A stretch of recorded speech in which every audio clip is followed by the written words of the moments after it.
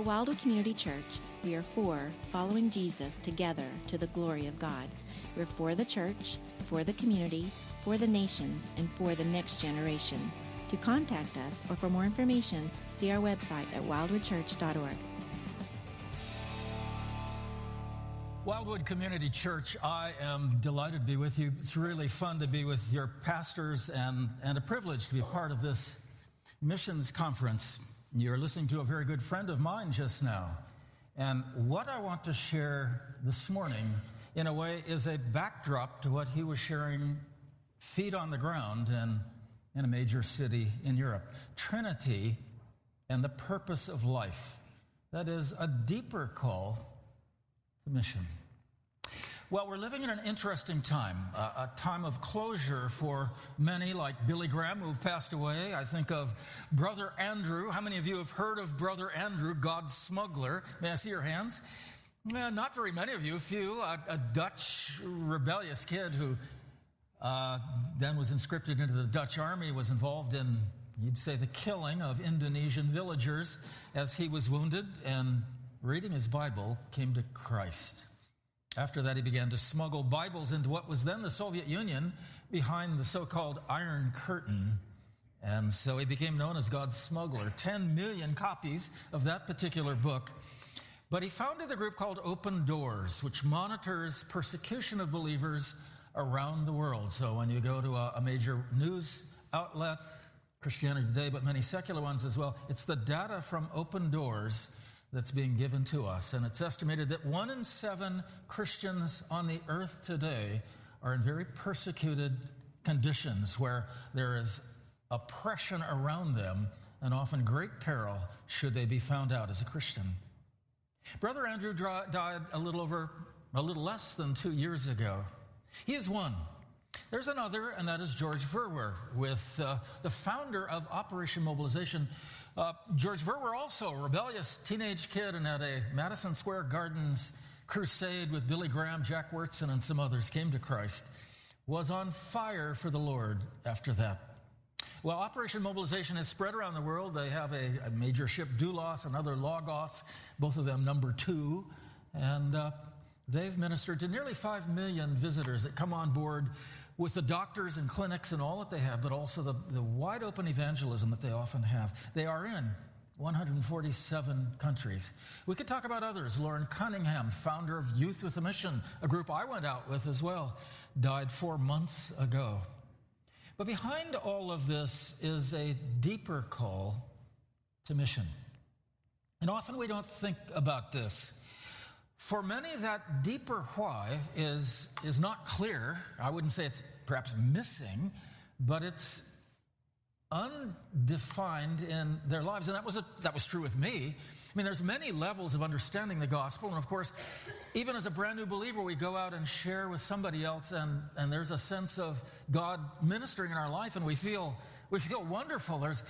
Even if we're rejected, Lord, I obeyed you. I did what you called me to do. And there's that sense of being filled up by God's presence. So many of us go forth like this. This was my way of saying it. I'm lost. I was. And now, by God's grace, as we've sung in these songs, through the cross, through the blood of Christ, I'm reconciled to God. I am now his child. I'm adopted. And therefore, I have a job to do, to talk with those who do not know the Lord, whether they're sophisticated or whether they're primitive. I have a job to do. And I would say in some ways, this is a missions conference, that in itself is enough. Many go out into the world, and that's their motivation, and God uses and blesses them, as George Verwer, as Brother Andrew. But there's something behind all of this, too, behind the experiential reality of missions and the joy that's sometimes there, suffering at other times. But there's a greater conceptual weight that I want to talk about today. It's what I call the theological ballast of missions, and sometimes that's lacking. I've gone to Urban and other major missions conferences, and as I talk with those there, often this is indeed lacking. The early church, as we come from the cross and the apostles going out and into the second and third generation, realized that Christian experience, of which they had a plenty, was not enough. because bigger matters were at the fore. That is, who is God? The nature of existence itself. And as they step into the philosophic world, as Paul did in Athens, and as they begin to penetrate into society, the reality of the big questions of life came to the fore. That's what I want to talk about tonight. But they were in the midst of what we'd say are lots of different religions as we are today. They were in the midst of emperor worship, who kind of trumped all of that. You can worship Artemis or whoever else you want to, but emperor, he gets his piece as well. Lots of sophisticated philosophies, cultural bias, if not hatred, toward Christians. That's why Nero had so many Christians crucified when Rome caught on fire, and he blamed them. But I would say this isn't unlike our day, as I just mentioned, with open doors ministries and the persecution around the world. The church was impelled to articulate more so than ever before what's behind all of this. And that brought them back with Athenagoras and Theophilus and then Irenaeus and others to a doctrine that became known as the Trinity. Trios was the Greek. Trinitas was Tertullian's word in the Latin. They began to set forth what came to be known as orthodoxy. Ortho means correct, and doxy means teaching or understanding or belief. So right thinking about the one God as Father, Son, and Holy Spirit. Ways that never had been expressed in that way, and yet captured the biblical portrait of who God is. So I'm putting a lot of this on the screen because I want you to get it. Hearing and seeing together help a little bit. They understood, as you and I must understand, that everything finally spirals out of our understanding of God. Often when I talk with people of other religions, or maybe no religion at all, describe your God. What is this God like? Is it a he, a she, a it? Is it a force? And out of that understanding of God, who we'd have to say, if he's really God, he's the infinite one who created this almost infinite universe with its hundreds of thousands of galaxies. We're just in one huge one called the actually middle-sized one, the Milky Way, but the trillions and trillions of stars that scientists today tell us are more numerous than the sands on the sea and in all the earth. And yet, here is this infinite God who made himself known on this little planet, created us in his image for a reason. Understanding that, understanding God and what's been going on, is the fundamental reality of all existence, of all time and space, all realms of existence. Here's what Jonathan Edwards said. I love this. Edwards considered the first American intellectual, going back to the beginning and middle of the 18th century. Edwards. University of Yale published a massive set of volumes of his writings in science and many other areas, but theology. And this is his heart, quoting him: God is the foundation and fountain of all being and all beauty, from whom all is perfectly derived, and on whom all is most absolutely and perfectly dependent. That's Jonathan Edwards. He got it. Another one that put it more recently, also passed away now, but A.W. Tozer. I love what he says because it's simple. What comes into our minds when we think about God is the most important thing about us. You realize that? What comes into our mind when we think about God is the most important thing about us. So let's think a little deeper. You may want to open your Bibles to John chapter 20. I'll talk about John a little before that as we continue on, but John chapter 20 is right after the resurrection. I'll get into it in a minute.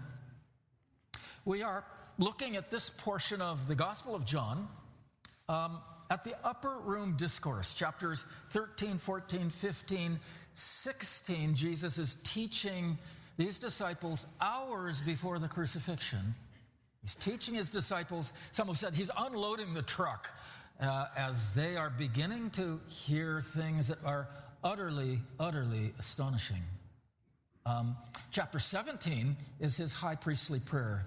We'll talk about it again as well. But in these 5 chapters, Jesus repeatedly promises them his peace, his joy, He washes their feet. By their love, they'll be known as Christians. We sing that sometimes, don't we?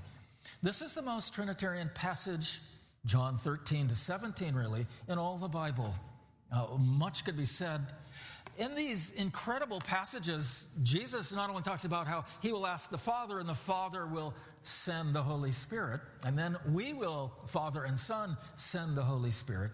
He says, you can ask the Father anything in my name, and he will do it. And then he says, John 14, you can ask me anything, and I will do it. What? Jesus, you're human, you're Messiah. We can ask you anything, and you will do it. And it goes on, promising the Holy Spirit, and on from there. So, in the midst of all of this, and he's encouraging their joy and all the rest, he's also, as elsewhere in the Gospels, saying, but I'm going to be crucified. I'm going to be betrayed. And even as he's explained until the end of chapter 16, all of this, and the disciples say, now you're speaking clearly. Now we get it. Now we understand. And Jesus says, do you really understand? I tell you, within a few hours, you'll all abandon me. You'll leave me alone and escape. And they did in the garden. Of course, all this kind of later made clear in their minds. But the Father, he will not abandon me. And then in his high priestly prayer, chapter 17 of John, he talks about glorifying the Father and asks that the Father would glorify him anew with the glory he ever had with the Father from before the world began. This co-equality and yet distinction between the two. So here in these chapters, the most Trinitarian passage in all the Bible, our Lord yet says he's going to die. They just couldn't put up. They didn't. That was beyond them. Here he's come into Jerusalem with the throngs and the hosannas and all the rest, and yet, then he begins to pray for them. One other thing I want to touch on here, as John then relates the trial and the crucifixion, the betrayal by Judas, etc. But in the midst of all of that, following the theme, really, of John, that Jesus is indeed the eternal Son of God, equal with the Father, he flips back to Zechariah chapter 12. And Zechariah, with this chapter, majestic chapter, God's created the universe and he's controlled history. And now the nations are coming against Israel, something that may portend of our future not long from now. And here is Yahweh, the Lord God of Israel. And this is one of the most astonishing texts in the Old Testament. John picks it up and quotes it as Jesus is on the cross. They will look on me. This is God speaking. The one they have pierced. Well, how do you pierce God the Father? And they will mourn for him, shifts from first person to third, as one mourns for an only child, only begotten one, and grieve bitterly for him as one grieves for a firstborn son. These are phrases directly applied to Jesus in the New Testament. Wow. So this one on the cross is God giving his life for the world. In the midst of that high priestly prayer, jumping back to John 17 for just a moment, he says, as you sent me into the world, I have sent them into the world. Now this is before the garden. So I'm sure the disciples sometimes were sleepy, but sanctify them in the truth. Your word is truth. And then as you've sent me, there's the word as truth, sent me. Apostello is the Greek term for send. The sent ones is what apostles means, into the world. And world in Johannine theology is this domain of really Satan. God so loved the world because it's actually his and the people of the world are his. But Satan is the one who is the dominant force that deceives the nations in all of this. As you, Father, have sent me, Christ the Son, into the world, I have sent them into the world, talking to the disciples now. And then he goes on to pray for the ones that believe because of the disciples, that is, you and me. After the resurrection, again, Jesus comes to the disciples. It's very interesting that You can step into the text if you want to with me, but Jesus rises from the dead. The tomb is open. And in John's account, Mary Magdalene is the first one that arrives at that tomb, and it's open, and it must be almost dark, just barely at dawn, and she's shocked and doesn't know what to do, and nobody's there. Soldiers are gone. They must have been terrified, as we understand elsewhere. And she ran finally to tell the disciples, and some believed and others, well, Peter and John went running back to the tomb, and there it was, open, stone, this huge stone rolled away. And they look in and nobody's there, and yet the grave's clothes that were wrapped around Jesus seemed to, like, the body disappeared, but the clothes are still like there's a wrapped person that's gone. They didn't know what to believe. John says, well, he believed, but of course he didn't believe very much. And they went back to tell the other disciples. During this time, then, Mary Magdalene comes back to the tomb.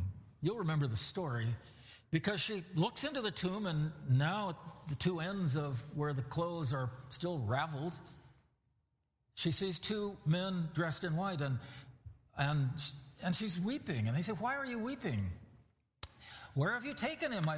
Tell me where you've taken him, and I will go get him. Dear Mary Magdalene. Well, she ran back to tell the disciples again, and yet Jesus doesn't appear to anyone else. For most of that day, you got two disciples on the road to Emmaus later in the afternoon. He comes to the disciples in our text at night. Chapter 20, verses 19 down through, at this point, 22.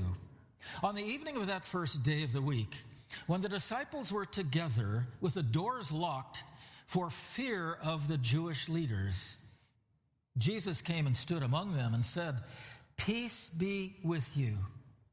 After he'd shown his side, his hands and his side, the disciples were overjoyed when they saw the Lord. And again, verse 21, and here's our text. And again, Jesus said, "Peace be with you. As the Father has sent me, I am sending you." And with that, he breathed, English adds on them, he breathed and said, receive the Holy Spirit. Wow. So, bracketing our Lord's death and resurrection are the two commands to the apostles, but now to us as well. As the Father has sent me, I am sending you. Receive the Holy Spirit. The term Missio Dei is simply the Latin for the mission of God. Our theme really this morning is this. As the Missio Dei is the expression of who God is, as he sends forth the Son and the Spirit. Even in the 2nd century, Irenaeus said these are the two hands of God that go forth from our Lord to draw sinful humanity to himself. That expression of who God is passed on to us. Missio Dei becomes, this is really key, the essential expression of faith in the life of the believer. It becomes ours. Let's jump back a little bit, though. Two historic meanings to this Missio Dei. Through most of history, it was understood the Father sent the Son and the Spirit. So it is the mission of God into the world in his mercy to us. But when we get to the beginning of the missionary movement, around 1900, meaning among evangelicals and among Protestants, as people were beginning to go into the world and big missions conferences were then beginning to occur, Missio Dei was increasingly adopted to speak of the mission imperative for all believers. The mission of God becomes our mission as well. But let's go back and reflect a little bit more. Most people say they believe in the Trinity. I'm sure most of you would say that. And yet, what does that mean? How does that work out? Of those who say they believe in the Trinity, according to recent polls through Barna and Lifeway and others, about 70% aren't even sure that the Holy Spirit is a person. They kind of think he's a force instead, or at least they're not sure on that issue. Well, God. Let's go there for a moment. John begins his epistle, his gospel, as you well know, with the famous words of John 1:1. In the beginning, which takes us right back to Genesis in the beginning. In the beginning was the Word, and the Word was with God, and the Word was God. Well, what kind of doublespeak is this? What does that mean? You mean God, the Father, is really the Son? But then you see, even in verse 2 and on from there, no, the Logos Son, Christ, is distinct from the Father. But all that the Father is as God is also in the Son. The Word was God. All the Father is in his essence and in infinite reality, so is the Logos, who then comes into our world, comes into the darkness, comes to his own, and his own do not receive him. The Word became flesh and made his dwelling among us. And we have seen his glory, the glory of the one and only Son who came from the Father, full of grace and truth. The Son, that Word become flesh, is fully God, yet also now assuming a human nature. Talk about a hypostatic union. This one person of Christ is yet both God and man. We see most of the humanity in the Gospels, don't we? But John's prologue, verses 1 through 18, fill it out for us. The story I'm going to tell you with Philip and Nathanael and others that follows all of this and the rest of chapter 1 starts with this understanding of the big picture, which is why we're looking at this today. Verse 18, no one has ever seen God, but the one and only Son, who is himself God and is in closest relationship with the Father, he has made him known. Actually, the Greek goes even deeper, and I think the English Standard Version, the ESV, gets it even better. No one has ever seen God, but the one and only God, that is the Son, who's at the Father's side, has made him known. That's astonishing language. So that's beginning to reveal something of our God. And as we go through the New Testament, we find that there's about 130 passages that include Father, Son, Spirit, or with other words, Christ, Advocate, Dove, God. And some of these have multiple mentions of Father, Son, and Holy Spirit. It is quite astonishing. We read right over those and rarely think Trinity as we look at all of this. But what does this reveal then about God? Well, as we look further and further and deeper, the triune God is the eternally self-giving God. He sends the Son, he sends the Spirit. He gives creation existence, and he cares about this world. Now, think of how absolutely different that is from Islam. With Allah distant, he doesn't even have fellowship with humankind. He doesn't touch us. He sends out some rules. Gabriel comes down with the Quran. God speaks Arabic. It's eternally God's word, and on from that. When you start contrasting the Christian vision of the Trinitarian God, it is astonishing. We see the Father loves the Son. 22 times, in fact, the New Testament says that. And the Son loves the Father. Sometimes the Son says that, but usually he proves it by his obedience, that he lays down his life for the sheep. The Holy Spirit loves the Son and the Father and loves to glorify them. But he's fully God with a different dimension in a sense, but utterly God as well. So each in the Trinitarian God is glorifying the other, loving the other. There is in God himself from all eternity, a profound self-givingness that I can't get my mind around either, but it is extraordinary. And with this, we see that the persons of the Trinity are not identical. Rather, each reveals himself in distinct relationship to the others.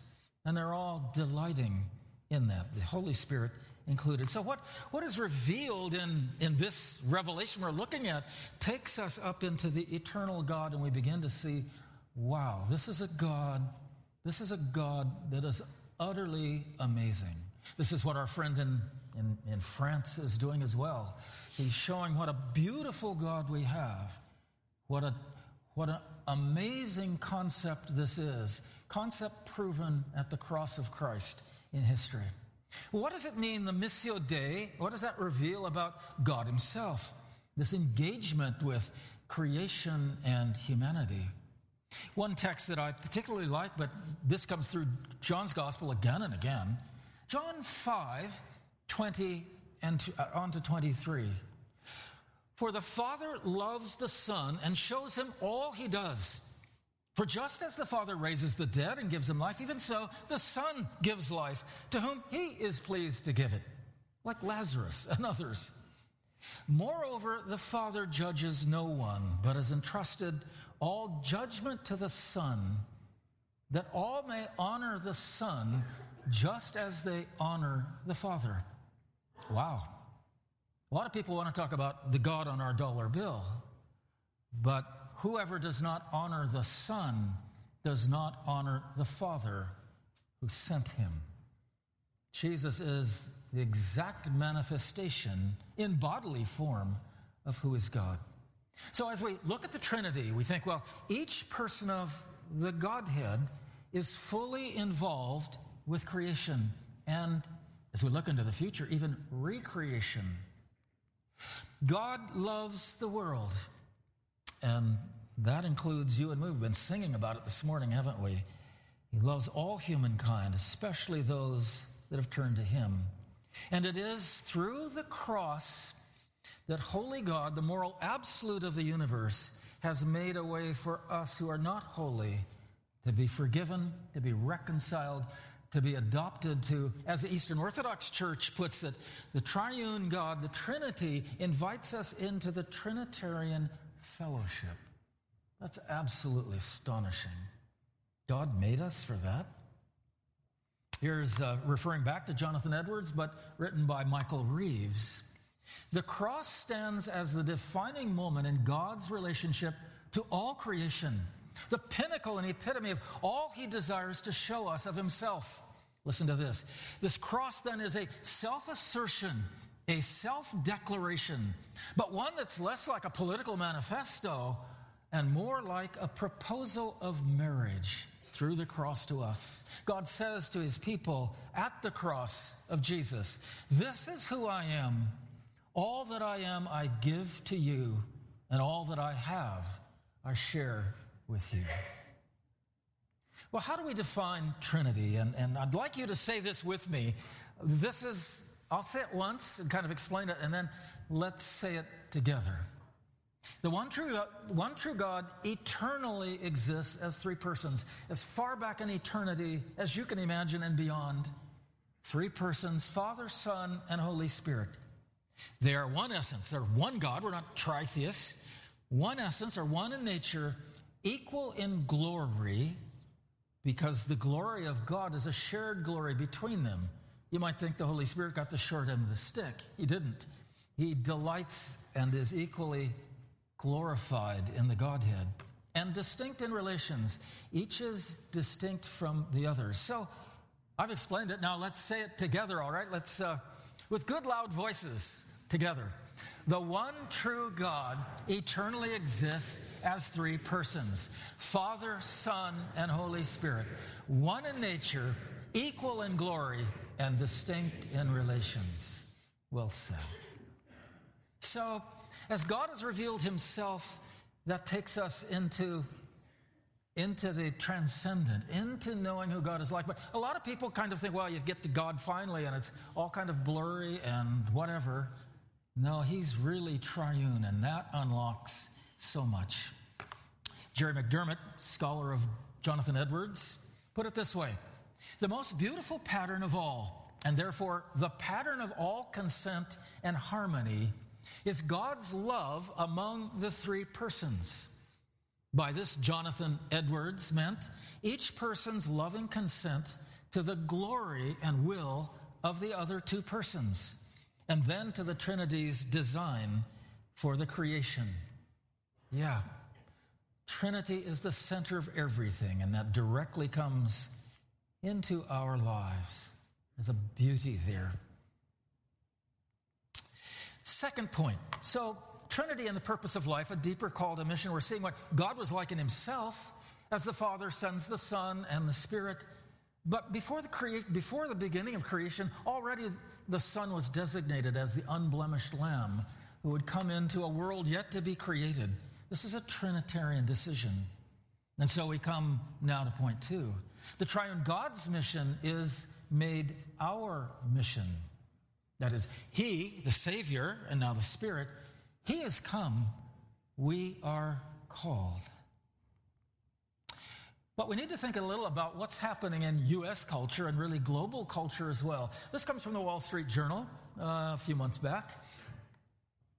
These are the values that people say are very important to them. This Wall Street Journal and some other sources as well, from 1998 to 2023, this last year, percent who say these values are very important to them. Patriotism dropped from 70% to 38%, nearly in half. Religion, 62% to 39%. Having children, nearly 60% to 30%, dropped in half again. Community involvement spiked a little bit, but then plummeted again, lower than ever before. What gives value to people as they express it on these polls? Well, money, having nice things, having a nice house, nice car, and all the rest. Wow. So there's an emptiness. Why money? Why not that which involves others? Nietzsche said that all of our values are, as human values in human culture, Western culture, the why is lacking. Take God out of the system and there's nothing there. By the way, this just came out 10 days ago. This is Pew Research. And now the largest religious group in the country are those who are not religious. I'm not part of any religion. We call them the nuns. Not like a priest and a nun. This is the nuns that really mean none. Yet most nuns, even in these polls, it was a little higher, in fact, 2 years ago, 30% down to 28% now.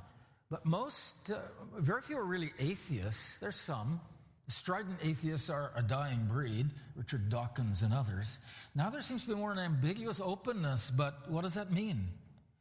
These are the ones that say, I'm not in any denomination. I'm not really even Christian. Don't believe in a biblical God, I don't think. But I'm nothing in particular. But for me, they would say, spirituality. Spirituality is yet important. Whatever that means. Well, here's a Barna poll as well from this last year. Notice that, according to them, a vast majority of U.S. adults report that they would like to grow in spirituality. Imagine that. So that neighbor who's not a Christian, but yeah, there's something there. I want to grow, but I don't know where to go. So look at that. Even Gen Z, millennials, Gen X, boomers, 75% of our national adult population say they want to grow in spirituality. So Barna puts it, this trend toward spiritual openness represents an exciting opportunity for churches. What might your church do to make the most of it?